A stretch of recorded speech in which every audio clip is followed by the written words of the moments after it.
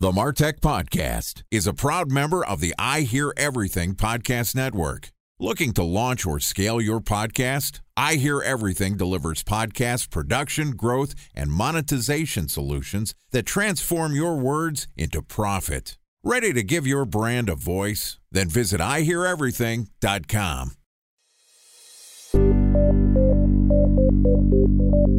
From advertising to software as a service to data. Across all of our programs and clients, we've seen a 55 to 65% open rate. Getting brands authentically integrated into content performs better than TV advertising. Typical lifespan of an article is about 24 to 36 hours. If we're reaching out to the right person with the right message and a clear call to action, then it's just a matter of timing. Welcome to the MarTech Podcast, a Ben J. Shap LLC production. In this podcast, you'll hear the stories of world-class marketers that use technology to drive business results and achieve career success. We'll unearth the real-world experiences of some of the brightest minds in the marketing and technology space so you can learn the tools, tips, and tricks they've learned along the way.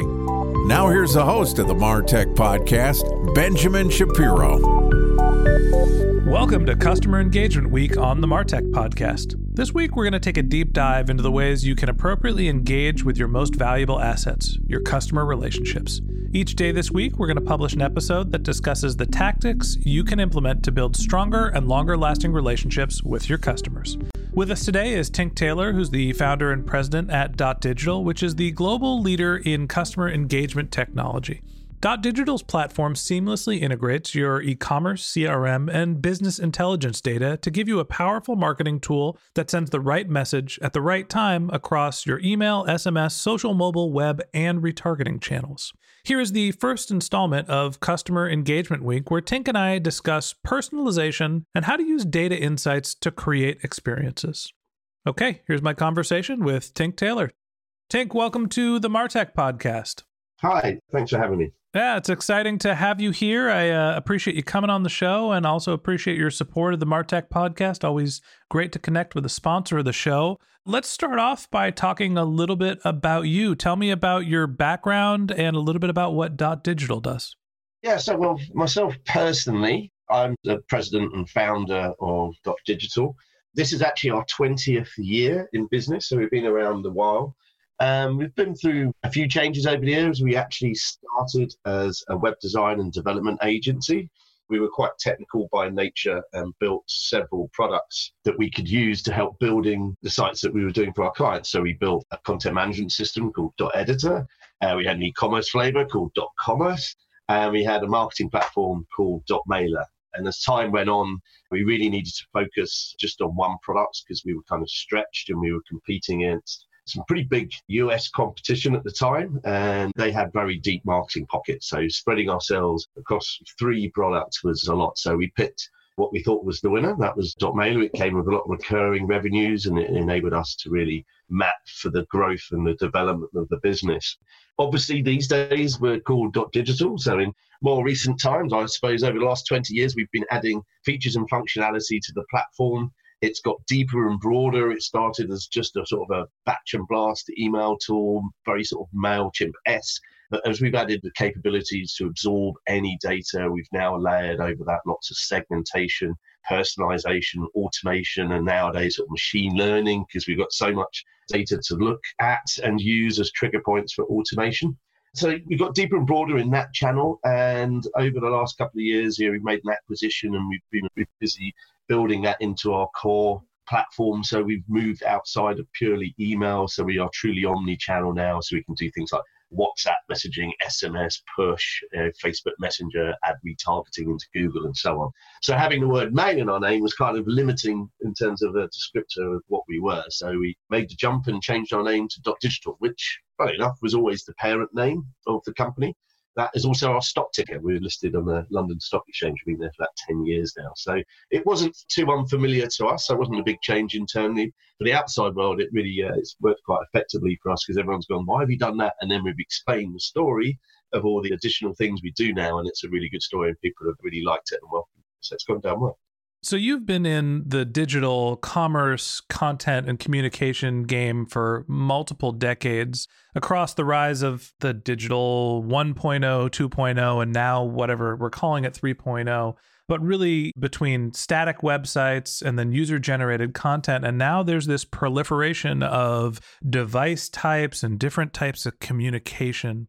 As you think about the ways that brands are communicating with their customers, what are the things that have changed the most since you started working on the .mailer and now .digital product?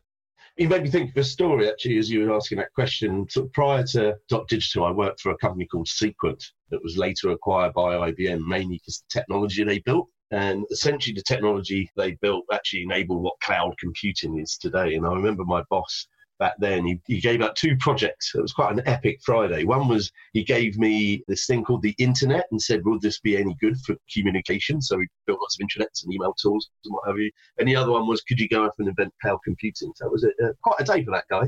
But from those days, the messaging and communication, it was very much push to the recipient. Whereas I think the major change we've seen nowadays, it's the recipient or the consumer, however you want to say it, or your client, if you're in a B2B space.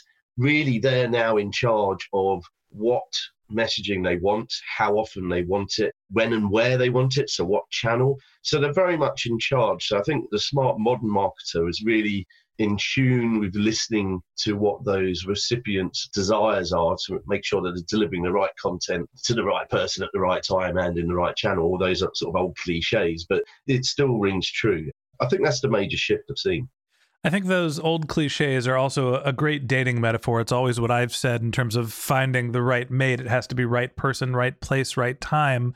And I think bringing it back to digital marketing, there is a lot more competition than there used to be for people's attention. Now, with the rise of various communication channels, social media, with mobile phones, people are inundated with more advertising. There's more brands that are available, more direct-to-consumer brands if you're on the consumer side. And even the B2B brands are more aggressively marketing and trying to stay in touch with their consumers at a higher cadence. So how do you think about what is driving consumers' behavior in terms of what channels they like and the right flavor of personalization and the types of communication that they're interested in? I think the number one thing you're sort of suggesting there, and I think you're right, yeah, there is a lot more volume out there. And in essence, what the marketer now needs to do is really make sure that their messages stand out from the crowd. So there is an art of getting, if we talk about purely email, there's an art of getting your emails into the inbox, just from a technical standpoint. There's so much spam out there that the various providers have put technologies in place to try and catch that, but they're not infallible and they are just machines. So you can get your emails accidentally blocked. We used to have this very lovely picture of a fishing trawler catching tuna, but obviously in the tuna net, every now and again, they caught a dolphin by mistake. And that was supposed to be an analogy for deliverability. Don't dress your dolphin up as a tuna, otherwise you get trapped. But it's also don't send your emails and do it in such a way that you could look spammy to some of these filters. So that's a challenge. And then when you're in the inbox itself, you need to stand out from the crowd until you can look at things like your subject line and sort of the first sort of element of your email and the header that you may get seen. You have to consider the creative and the content as well in terms of copy. I've seen people have got quite lazy and lost the art of maybe the skill of copywriting. So I think all of these things in combination make you stand out from the crowd, especially if you're then listening to what the user's doing, if they've given you some preferences about what content they want and how often, or if you're seeing what they're engaging with by clicking and opening, and then you're tailoring future conversations about those areas of interest. Because you do find that most people will have maybe 10 to 20 brands that they're always looking out for their emails and they land in their inbox. And that hasn't happened by mistake. That's because those brands have worked hard to deliver on all the promises of delivering a right time, right message, etc. It seems like there's another component in this outside of just, getting your creative, your copy, your deliverability, building your brand so it resonates with someone, that there's also the idea of personalization and understanding who you're talking to and what signals they're presenting to understand what is the right message at the right time. That's core to what .digital does is, accepts all of these signals in terms of your e-commerce and your CRM and all these other platforms' data to be able to create campaigns. So talk to me about time for a 1-minute break to hear from our presenting sponsor, Mutinex. In 1919, John Wanamaker said, "Half the money I spend on advertising is wasted. I just don't know which half." Well, the advertising landscape has changed since then, and instead of reaching your audience on 2 channels, you're probably reaching them on 20. Turns out John didn't know how easy he had it. But that doesn't mean that you should give up on striving towards marketing effectiveness. No matter how complex your marketing strategy is, Mutinex GrowthOS is the market mix modeling platform that measures the impact of marketing on your bottom line.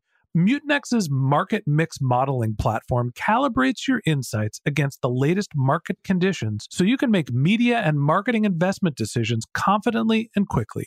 Ready to take your team from I think to I know? Then join brands like Samsung, ING, and Asahi who make better marketing decisions with Mutinex. Mutinex GrowthOS. Your best decision starts here. To learn more about Mutinex, go to mutinex.co. That's MUTINEX.co. Okay, here's the rest of today's interview.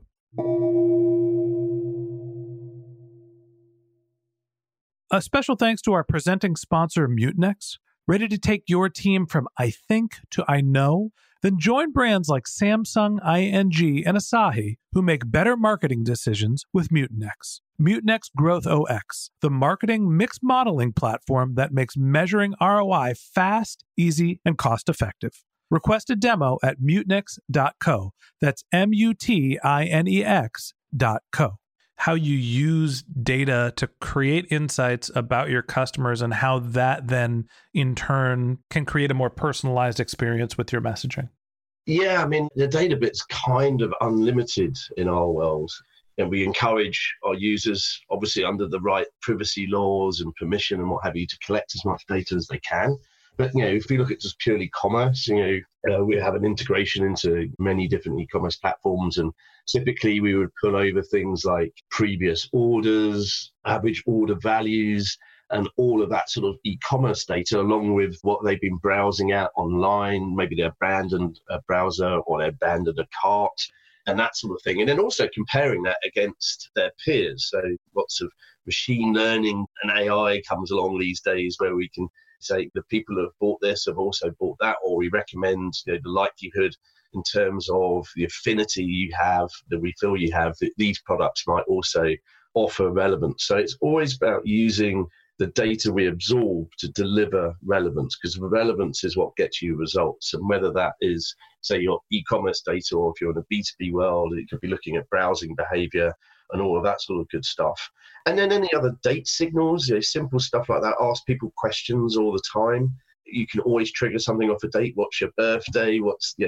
When did you last buy a product? Perhaps, it's time for replenishment and what have you. So I think it's absorbing it as much as you can, making sure you're doing that in the right sort of legal ways, and then analyzing that data and always analyzing it to really understand where you can leverage it to deliver relevance. Now, sort of plugging our platform, which I don't really like to do in this sort of circumstance, but we find that people come to us with lots of different use cases, and they ask loads of questions at sort of RFP level, and then they sort of log into the platform and they've got it, and then they go, oh, I don't know what to do with this. So what we've actually built is a number of ready automations. So all the ones that we know make a big difference in whatever sector you may be, whether that's travel or commerce or B2B or whatever. So here's some standard ones: welcome emails, abandoned cart, and all that kind of stuff. So I'd encourage people to always do those. They're the base level. Then we would typically put someone like an account manager or account director in touch with one of our prospects to really understand that particular business, sort of hunt for other opportunities where there might be various segments of the data that we could use, or various other triggers we could use for automation and such like. But I think I do see a difference to this in terms of where I am in the world. Obviously, I'm here in North America at the moment, but I spend a lot of time in Australia, or actually in APAC these days, as well as Europe. And I think one of the advantages I see here in North America is a lot of people, they're quite time poor. And in the marketing world, certainly if I look at someone in the UK or Australia, they don't specialize in one area. They're doing email marketing, SMS marketing, but they're also organizing events, doing copy, maybe doing the website and what have you. And I think the advantage in North America, and certainly a number of firms, you'll have like a dedicated team for messaging or email or something like that. So they can spend the right amount of quality time understanding and testing all of these different segments, the data they have, and understanding and learning it, because there is gold to be mined if you look deep enough, but you do need to spend the right amount of time. So a couple of things that you said that stick out to me is that, there are some table stakes types of communication, the onboarding emails, the abandoned cart emails, and those are things that are just mandatory, right? You don't have to understand what your brand is or understand who the customers are to derive value out of those types of communication. It's remarkable you mentioned that. Off air, we were talking about some of our research that we do, Hitting the Mark, which is where we study a load of brands and reverse engineering what their marketing is and score them. And they're all e-commerce brands, but they are sort of spread geographically globally. But the average rate of people not using abandoned cart, typically every year, is somewhere in the region of 80%, which is staggering because everyone knows you should do it. Everyone knows it makes you money. But for some reason, some people aren't deploying that. And there's probably various reasons as to technology, the platforms they're using. Bandwidth. Yeah, bandwidth, another one. But it is remarkable the amount of opportunities that are missed and money that's left on the table by not deploying some of these simple automations. And remember, once you set up, they're making you money. So you buy back your time. If you go back, I always encourage people to go back and test and improve the results, but at least set it up in the first place. So if you're in that 18% of the people who are running some sort of e-commerce product and you don't have an abandoned cart, look, it's tried and true. They are table stakes. Some of the other types of data that leads into personalization that you mentioned are looking at a user activity, right? Seeing if they're looking at a specific type of product and then presenting similar information, right? Like trying to understand what the user behavior is based on their activity on your site. You also mentioned looking at dates and milestones. And then the last one is creating similar customer profiles. And I think that the thing that sticks out to me with the last category is the amount of data that you need to be able to create a similar customer profiles. If you're running an e-commerce site, but you're not an Amazon, an eBay, a Walmart of the world, right? If you have dramatically less data than some of the enterprise commerce companies, or if you're even not in e-commerce and trying to create similar customer profiles, how do you go about tackling that problem with limited amount of data? That's a question I get asked quite a lot. Essentially what you're saying there is, I don't think I have enough data to be able to make a difference here. That's a challenge in itself. You need to go out and find more customers. So that's a marketing challenge on your acquisition. Perhaps you have a number of customers, so you need to look at what is your data collection policies. It drives me bananas, a marketing person. Maybe I check in at a flight or I buy something in a shop and they don't ask me if I want to do a receipt, an email, or opt in. It's such a simple, quick, easy way to do that. So there are a number of techniques, and we have a ton of white papers, and probably one of the most popular in our catalogue of white papers is, how do I build my list and contacts? And then obviously making sure you're doing that under the right compliance and looking at all of the touch points you have with a customer to make sure you're asking for permission to market to them. I think on the broader side of things, even when you've got a small data set, there's a mindset thing there of saying, well, I don't have enough data to really bother trying, so I'm just going to treat everyone as the same. So you end up acting like a spammer. You're batching and blasting. It's not very targeted. It's highly unpersonable. And when I go back to everyone having maybe 10 brands in their inbox they look out for, do you think not treating anyone very specially that you're going to be one of those 10? Of course you're not. So even if you have a limited number of data, I'd always encourage people to think of segments. We have things like RFM modeling in the platform. So we always recommend looking at things like champions, those that are loyal, recent purchasers, people that have high potential, or those that need nurturing, or the inactives. It's so important that you tailor a message individually to those people. Imagine that you just opened up a physical store and you come in and you talk in a monotoned voice and say the same script to every single customer and don't ask them how their day is, what they've been doing, what they're interested in. Would you like fries with that? Yeah, if you just don't engage with people, you're not going to get a very positive response. So even though you might not have much data, I think you should at least strive to treat people and make them feel special. And if you do that, they will respond. Even without getting into the sophisticated customer profiling and modeling, using activity, segmenting your customers, and trying to have some sense of what they're trying to accomplish, what their relationship is with your brand is a very important step. And we're going to talk a lot more about how to segment your customers, how to think about what channels to reach them throughout the rest of the week. So that wraps up this episode of the MarTech Podcast. Thanks to Tink Taylor for joining us. If you'd like to learn more of Tink's tips for effectively engaging with your customers, we're going to publish an episode every day this week. So hit the subscribe button in your podcast app and check back with us tomorrow morning when we're going to discuss omni-channel engagement strategies. If you can't wait until our next episode and you'd like to get in touch with Tink, you can find a link to his LinkedIn profile in our show notes. You can contact him on Twitter, where his handle is Tink Taylor, TinkTaylor, or you can visit his company's website, which is .digital.com. Just one link in our show notes that I'd like to tell you about. If you didn't have a chance to take notes while you were listening to this podcast, head over to martechpod.com, where we have summaries of all of our episodes, contact information for our guests, and you can also sign up for our weekly newsletter, which is a once-a-week blast, which gives you details about all of our episodes. If you're a subscriber to the MarTech Podcast, we'd love to hear from you. You can send us a question by going to benjshap.com/question, where you can give us your topic suggestions or your marketing questions, which we'll answer live on our show. Of course, you could always reach out on social media. My handle is benjshap, BenJSHAP, on LinkedIn and on Twitter. And if you haven't subscribed yet and you want a daily stream of marketing and technology knowledge in our podcast feed, in addition to the rest of our conversation with Tink Taylor from .digital, we're going to publish an episode every day during the work week. So hit the subscribe button in your podcast app, and we'll be back in your feed tomorrow morning. All right, that's it for today. But until next time, remember, the answers are always in the data.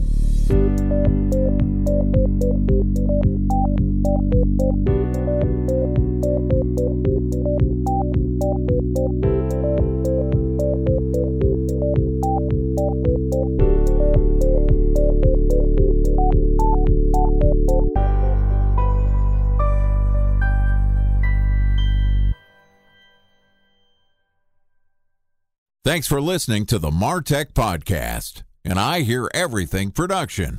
Looking to launch or scale a podcast like this one for your brand? Then visit iheareverything.com.